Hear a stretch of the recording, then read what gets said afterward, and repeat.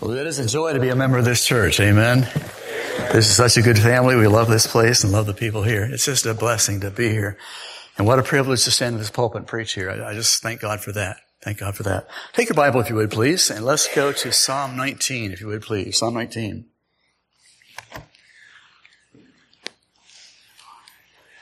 Have you been to the grocery store lately? Have you noticed any changes? I want to try to, in the next 60 seconds, make you thankful that you live in Georgia or live in Tennessee, whichever. There is the town of Barrow, Alaska. We went several years ago. Barrow is on the northern point of Alaska. It's the farthest you can go in Alaska, okay? And they bring in their food on planes. It's called a combi. They take 737s, Boeing 737s. They have it divided in half, and all the luggage, all this baggage is forward. And all the passengers sit in the back half, so it's divided right in half. So you can imagine what the prices go. I'm going to show you some prices and just try to make you thankful that you live where you live. Amen? Let me get to it here. And let's go to the grocery store. Bananas, $2.99 a pound. Tomatoes, $5.49 a pound. If you buy one cauliflower and pay the sales tax, it costs you over $10 for one cauliflower, okay?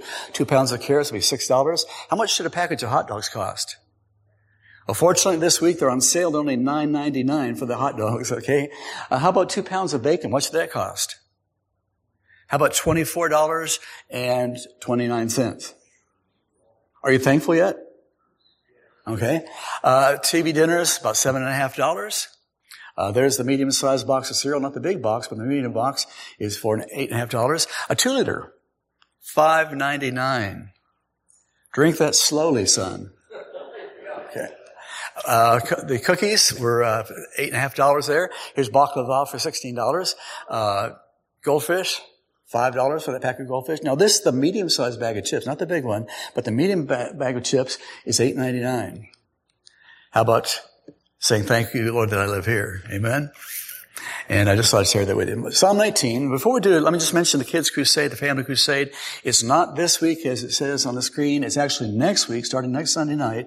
We'll start, I believe, at 5 o'clock, get out right at 6:30. Monday, Tuesday, Wednesday, Thursday, we'll start at 6:30 and dismiss promptly at 8 o'clock. Okay, we're trying to be very, very punctual there. You'll meet Andy. Andy is at home right now. He skipped church tonight, but you'll meet him next week, and I think you'll enjoy him. People don't remember me, but they always remember Andy. We'll be having what's called gospel illusions, gospel tricks, not really magic, but tricks each night. I think you'll enjoy that. We'll be having Bible games with the boys against the girls. We'll be also be having Bible messages in PowerPoint. Every single night is a gospel message. And then we'll be having the game show, Minute to Win It. Kids racing the clock, 60 seconds, winning prizes. A lot of fun elements in the program. But look past the fun and the games and all that. The reason we're here is to preach the gospel and see people saved. Amen? We just came from a Christian school in North Carolina and had, I think, 90 kids there, 90 students. And it's one of the friendliest groups I've ever worked with in my life. It was just friendly, outgoing kids. We saw a number of them saved. I think it was Thursday. I was back at the book table. A little girl came up to me, probably 8 or 9 years old, big, happy grin on her face. She said, I get saved. She said it just like that. Folks, that one child being saved for eternity is worth all the traveling we could do for the rest of our lives. And so focus on what's going to happen there. We're asking God to give us a harvest of souls this week. And that's why we're here. We're going to be having a contest, a visitor contest, and we have what's called a rocket balloon. It's kind of a neat thing that we'll give to the kids that bring visitors. And we're going to give away a brand new iPad to the individual or to the family that brings the most visitors. Now, just so we understand each other, let me show you a picture of the iPad. It comes from Walgreens. And as you see, it says it's perfect for covering the eye. Look past the iPad. Let's say I give you a $600 iPad. You use it for a couple of years, and it's obsolete. It's in the closet, isn't it? So forget the iPad. Let's just say you're concerned about a neighbor across the street, a coworker, your grandkids, some family member. And when you bring that person, they hear the gospel, they get saved this week. 10,000 years from now, you'll be rejoicing that God used you. And that's why we're here for the crusades, just to see people saved. So be praying, and we'll let God use each one of us. We will be giving away a drone. Those things are a lot of fun. We'll give away a drone to the person that brings most visitors. And then also, Brother Levi tells me we got a radio-controlled helicopter as well. And so those are two things. We'll be having a penny offering each night. It comes down to weighing the pennies on a giant scale, the boys against the girls. Tell me who's going to win this penny offering. Raise your hand, you think the boys will win.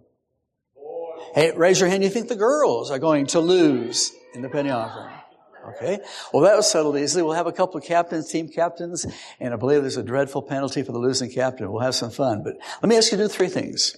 Number 1, be praying throughout the next few days that God will work this and use this. Pray the devil won't be allowed to come in and distract in any way or hinder people from coming from the Lord. Secondly, come every single night if you possibly can. And typically you're here Sunday night, you're here Wednesday night, so we're just asking for a couple extra nights, but plan to be here every night if you possibly can. You'll enjoy what happens. And then thirdly, please bring people with you. Several years ago, did a meeting in Liberal, Kansas. I couldn't find conservative Kansas, so I had to preach at Liberal. The church ran 3 buses, but they told me on Saturday, they said, we're not going to run the buses this week. And I said, why not? They said, we're going to ask the parents to bring the kids. I thought, fat chance of that. That's why we have bus ministries. Parents don't care. They didn't run their buses, but every night we had several dozen kids and we had parents every single night, 28 or 30 parents, and every night except for one, we had 1 or 2 or 3 or 4 bus parents saved.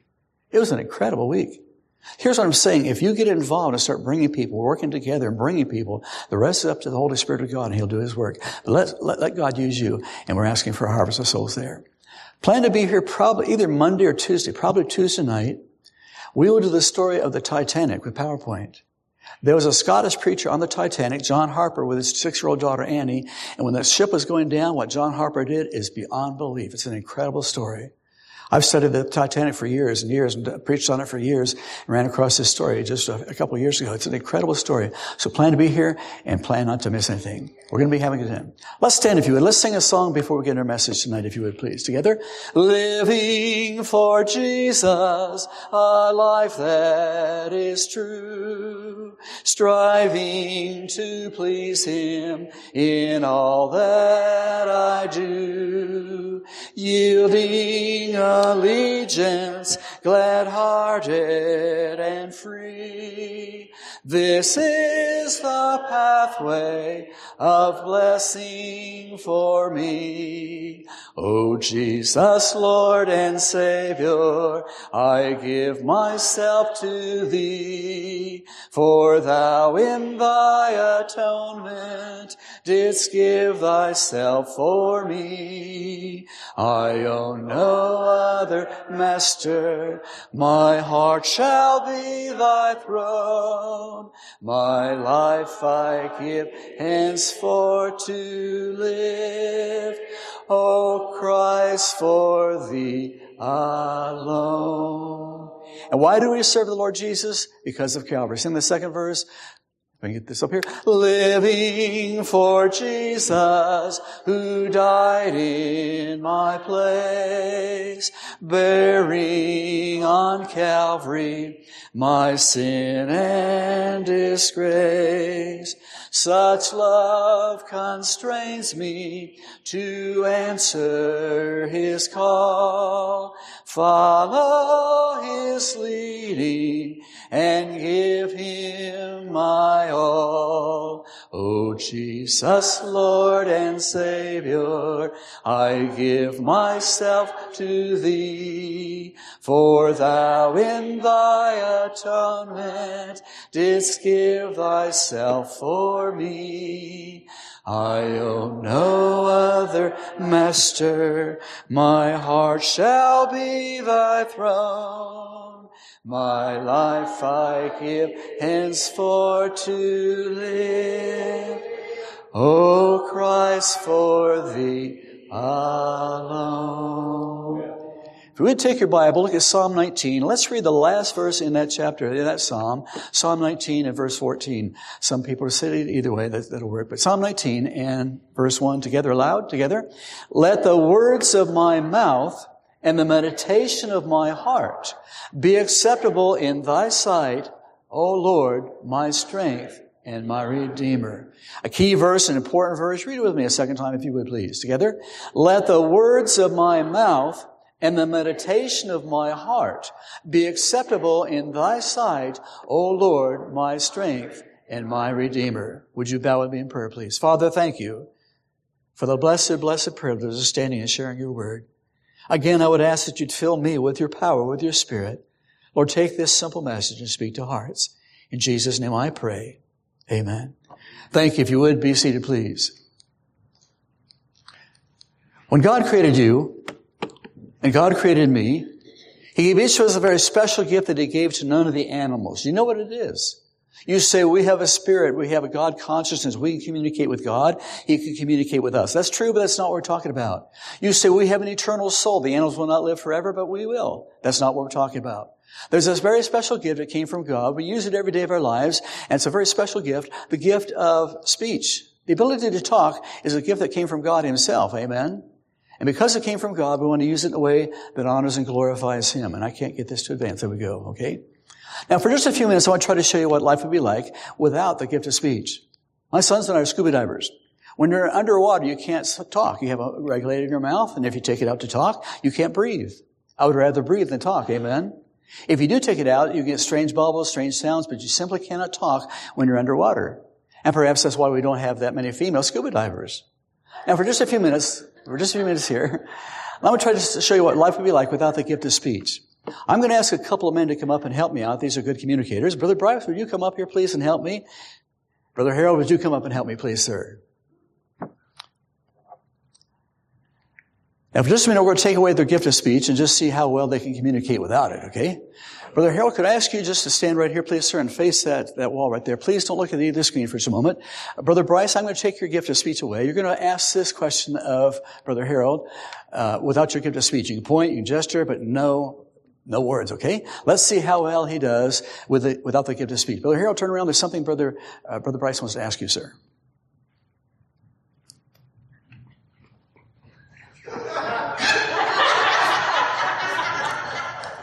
You're driving. You don't know where you're going. Is that a lawnmower? You're picking up people. You're looking to where you're going. Wood. Rock. Now freeze. Wouldn't life be awkward this way without the gift of speech? Let's give you back the gift of speech. Just ask him. How do I get to Walmart? Now let's reverse the roles. Brother Bryce, if you'll stand over here and face that corner for just a minute. Brother Harold, this one may be admittedly a little bit more difficult, but you're a good communicator. Would you make this statement to him, okay?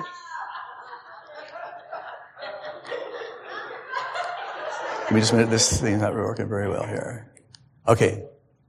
Let's back up. Okay, go ahead. Brother Bryce, if you'll turn around, Brother Harold wants to ask you something without his gift of speech.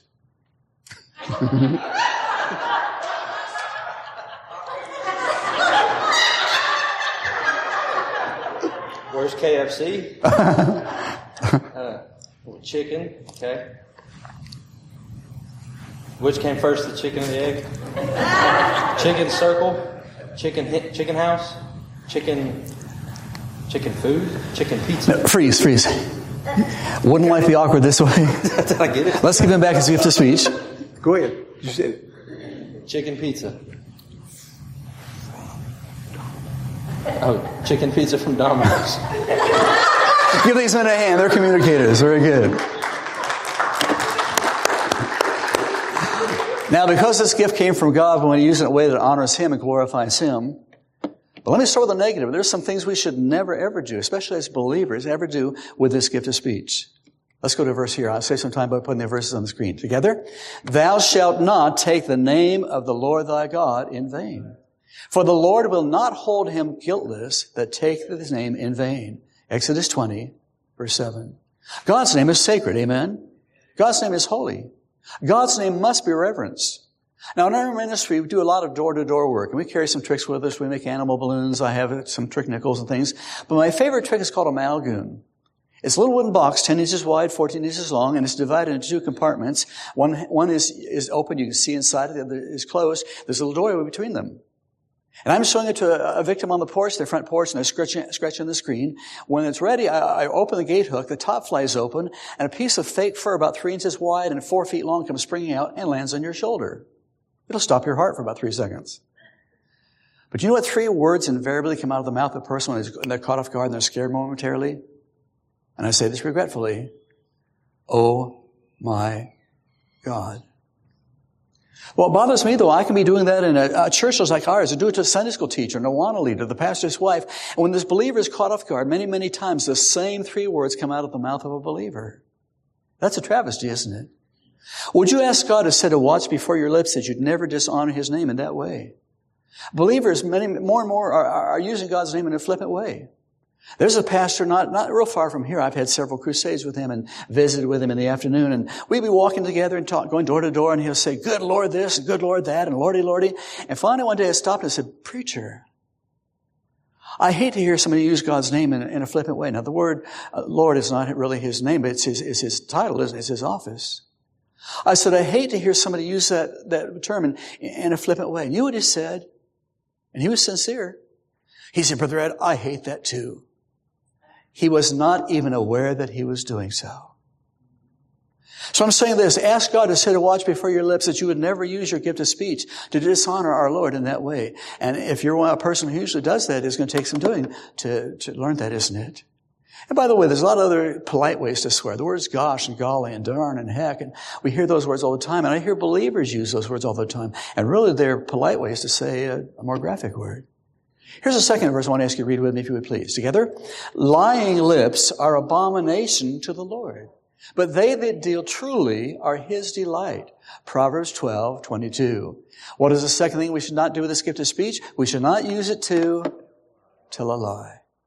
Now, I'm just old enough. When I was a kid, even most unbelievers were careful to tell the truth.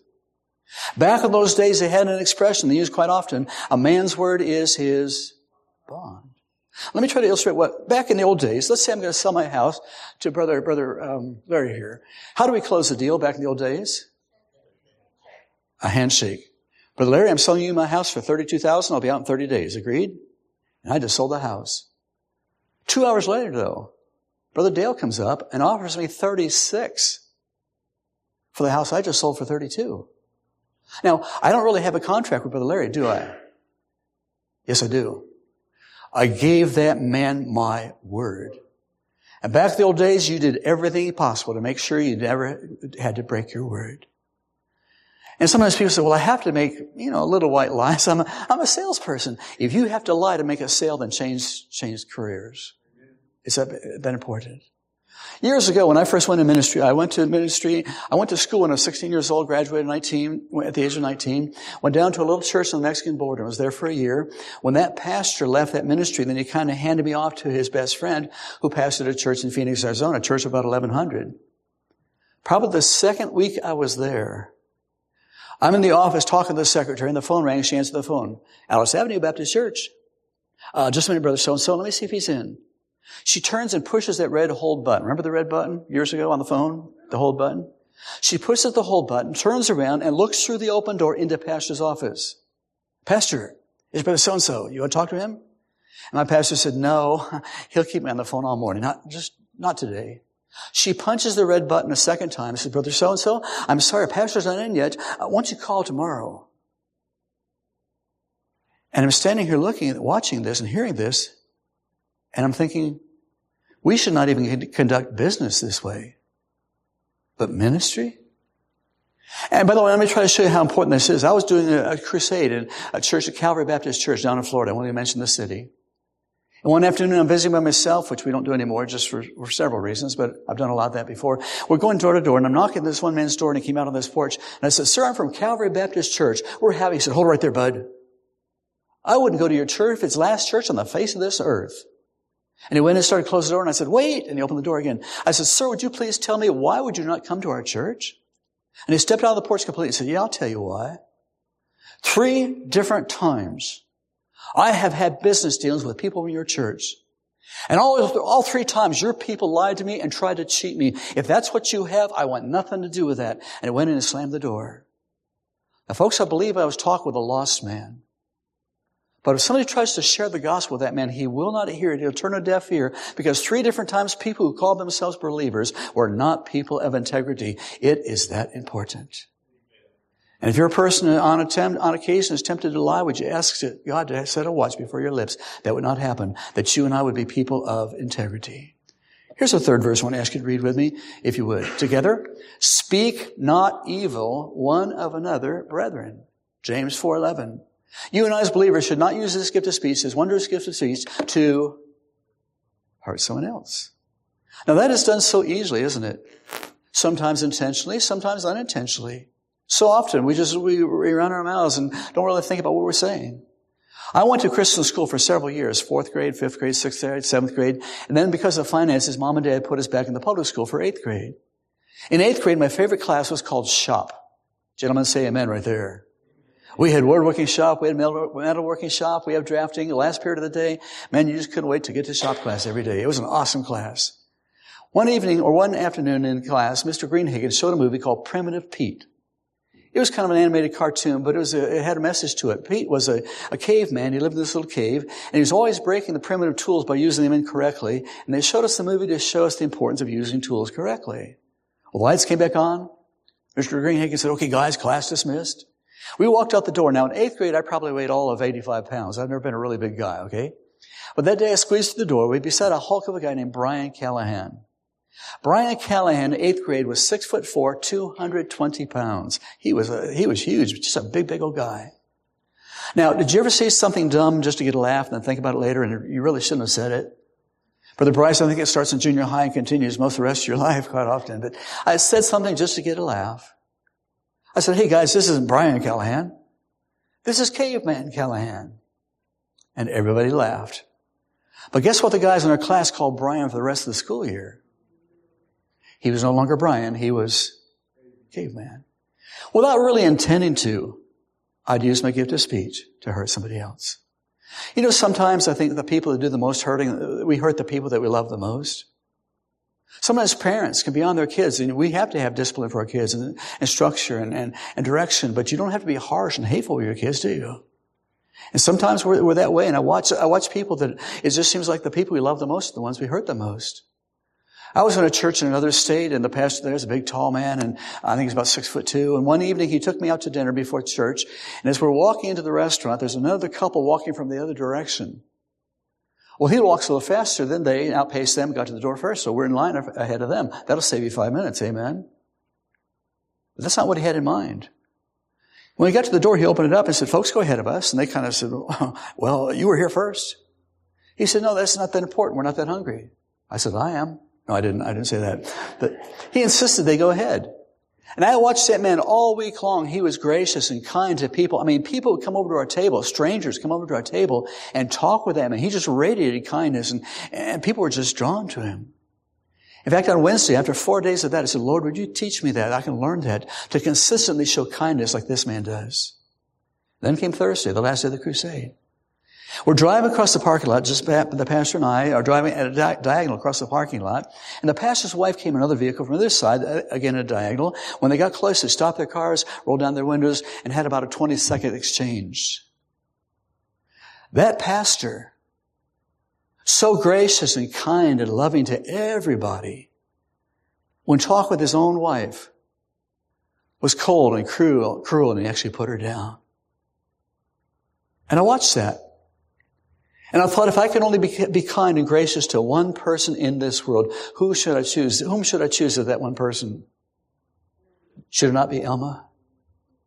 And gentlemen, if you're in a habit of being just rough and abrupt to people and even hurting people, ask God to sit a watch before your lips. That would not continue.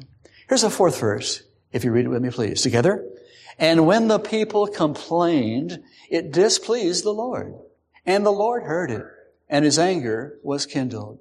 The 4th and final thing we should not do this gift of speech. Number 4, we should not use it to complain. We as Americans have been blessed by God, blessed again and again and again, far more than any other people on the face of this earth. And God has given us so many things we don't deserve that now we expect life to be absolutely perfect. And if God sends us a day where things just don't go our way, we open our mouth, we grumble, we complain, we gripe, and we sin against the God who has been so kind to us. Can I show you something about human nature? Give me just a second here. Let's choose a different one here.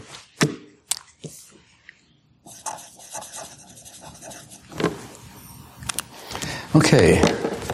And what do you see? Talk to me. What do you see? Now that dot is far less than 1% of the surface area of that card, but nobody said I see a white card. You said I see a black dot.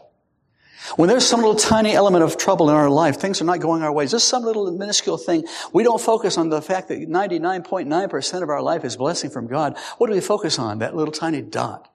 And we go through the whole day grumbling and griping and complaining because things just didn't go our way. If you're a complainer, and all of us, I think, are tempted to that, aren't we?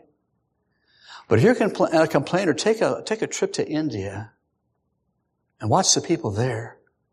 The believers there have absolutely nothing. One family showed me their house. The house was probably 8 feet wide and 12 feet long. The entire house. I'm not talking about their bedroom. I'm talking about the entire building. That was their house. And they were so happy and gracious, and just, the people over there have nothing. In fact, if you went to one of them and described a food bar, the food bars that we have, you could not convince them that you were telling the truth. 92 varieties of food at one meal? No way. And yet they're so gracious and so happy with what God has given to them. So very quickly, here's the 4 things we should not do with this gift of speech. Number 1, we should not use it to take God's name in vain. Secondly, we should not use it to tell a lie. Thirdly, we should not use it to hurt someone else. And fourthly, we should not use it to complain. Okay, let's quickly go to the positive. 3 things we should do. We can honor God's name with this gift that He gave to us. Read the first verse with me, if you would please. Together. I will praise Thee, O Lord, with my whole heart. I will show forth all Thy marvelous works. That's Psalm 9:1. If you're in Psalm, go back to Psalm 9 one more time real quickly, just a page or two probably there. And look at Psalm 9 and read verse 2. Together. I will be glad and rejoice in Thee. I will sing praise to Thy name, O Thou Most High. Together, verse 11. Together. Sing praises to the Lord which dwelleth in Zion. Declare among the people His doings. Then verse 14. Together. That I may show forth all Thy praise in the gates of the daughter of Zion. I will rejoice in Thy salvation. So here's the first thing you and I as believers should do with this gift of speech. We should use it to praise God's name. Our God is worthy of praise. Amen. The Lord Jesus Christ, who went to Calvary and took our sins to the cross and now offers us salvation as a free gift, He deserves our praise. Several years ago, I put the word praise into my computer. I had a Bible word search program. So I typed in the word praise. You know what the response from my computer was? Too many matches. Please be more specific. I found out that day the command to praise God's name is found in my Bible several hundred times. Now think with me.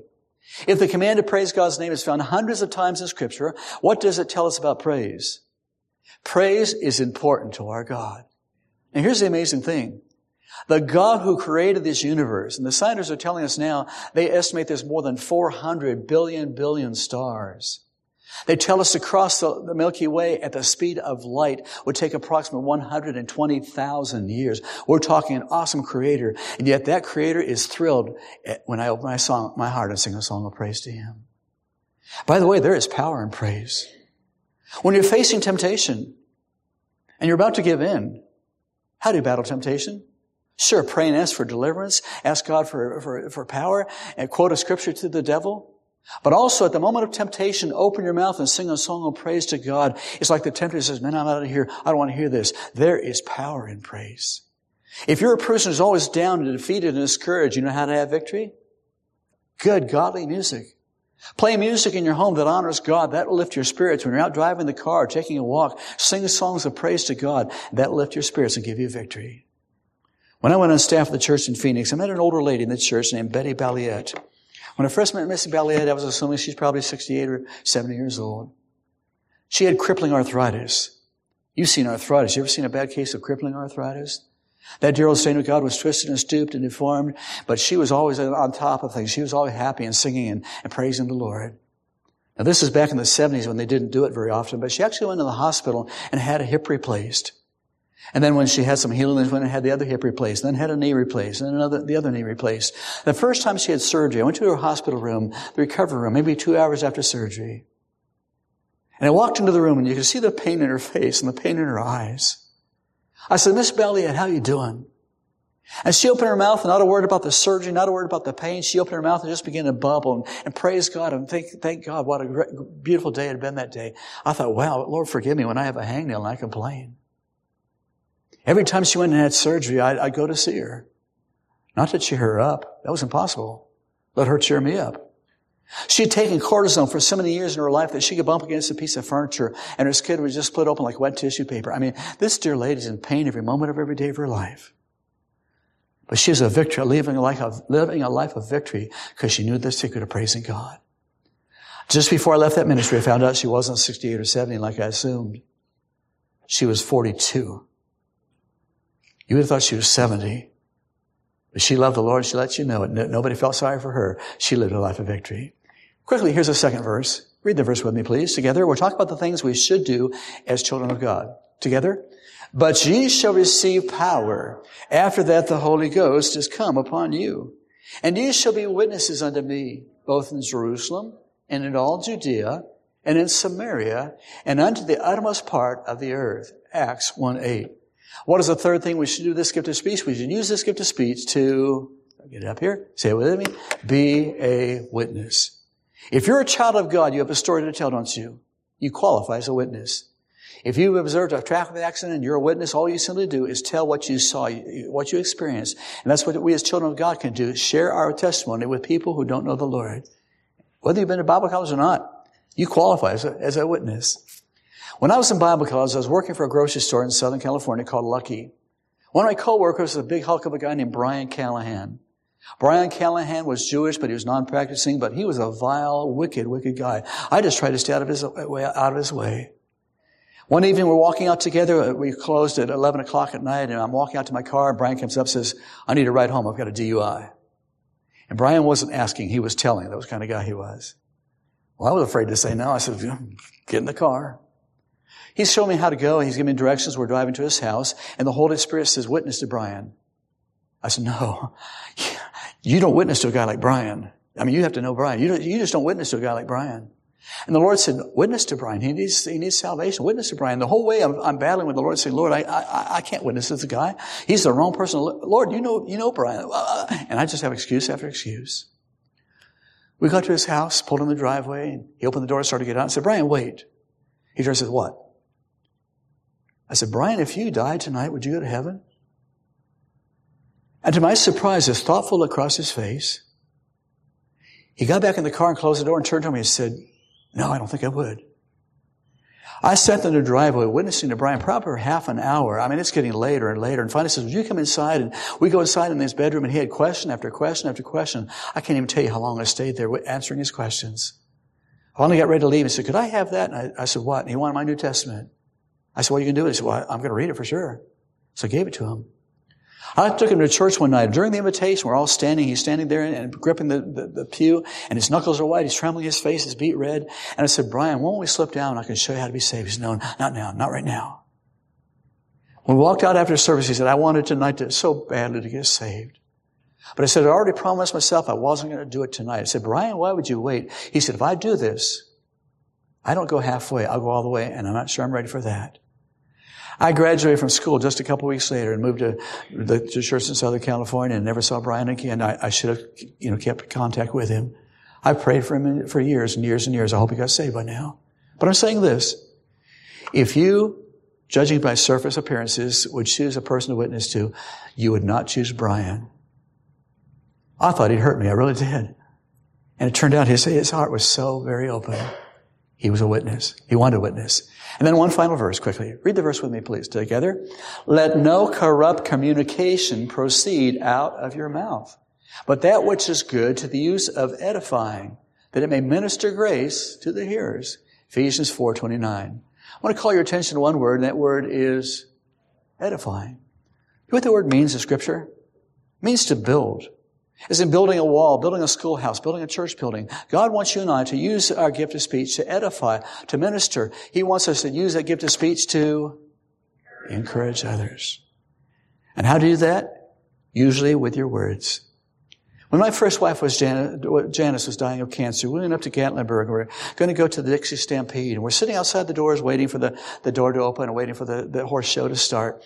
And a man from a church down in Alabama that I did not even recognize came up and said, Brother Ed, good to see you here. He was probably there for 45 seconds just talking with me. And twice, Brother Jim, twice in the 45 seconds he managed to say, Brother Ed, we sure love you. And he walked away not knowing that God had used him to encourage me that evening. Your gift of speech is powerful, folks. And we can use it to edify here in the family. Let me say this, and I mean this with all my heart. I've been a member of several different churches in my lifetime. I don't know if I've ever been in a church that has that many people as we do today that do edify and encourage and love each other. This is a family, isn't it? Thank God for it. I thank God for this family. Elma and I have felt so accepted here. Just thank God for that. You folks are a blessing to us. We're hoping to be a blessing to you as well. But thank God for the encouragement ministry of the people here. 3 things we should do with the gift of speech. Number 1, we should use it to praise God's name. Second, we should use it to be a witness. And then thirdly, we should use it to encourage others. I close with a verse from Proverbs. Read the verse with me if you would please. Together. Death and life are in the power of the tongue. Wait a minute. Death? Is that not an overstatement? In the early 1930s, a young man by the name of Adolf, who used his gift of speech to stir an entire nation to hatred, nearly 12 million people lost their lives. Yes, death is in the power of the tongue. Life? Well, I read a story about a young man named Dwight. One night, Dwight went down on his knees and knelt beside his kitchen table and said, God, the best I know how, I give myself to you. I'm not holding anything back. God, take all of me. And I'm told that God used the tongue of Dwight L. Moody to bring nearly 1 million people to salvation. Yes, life is in the tongue if we use it correctly. Let's close by reading that verse one final time. Together. Let the words of my mouth and the meditation of my heart be acceptable in thy sight, O Lord, my strength and my Redeemer.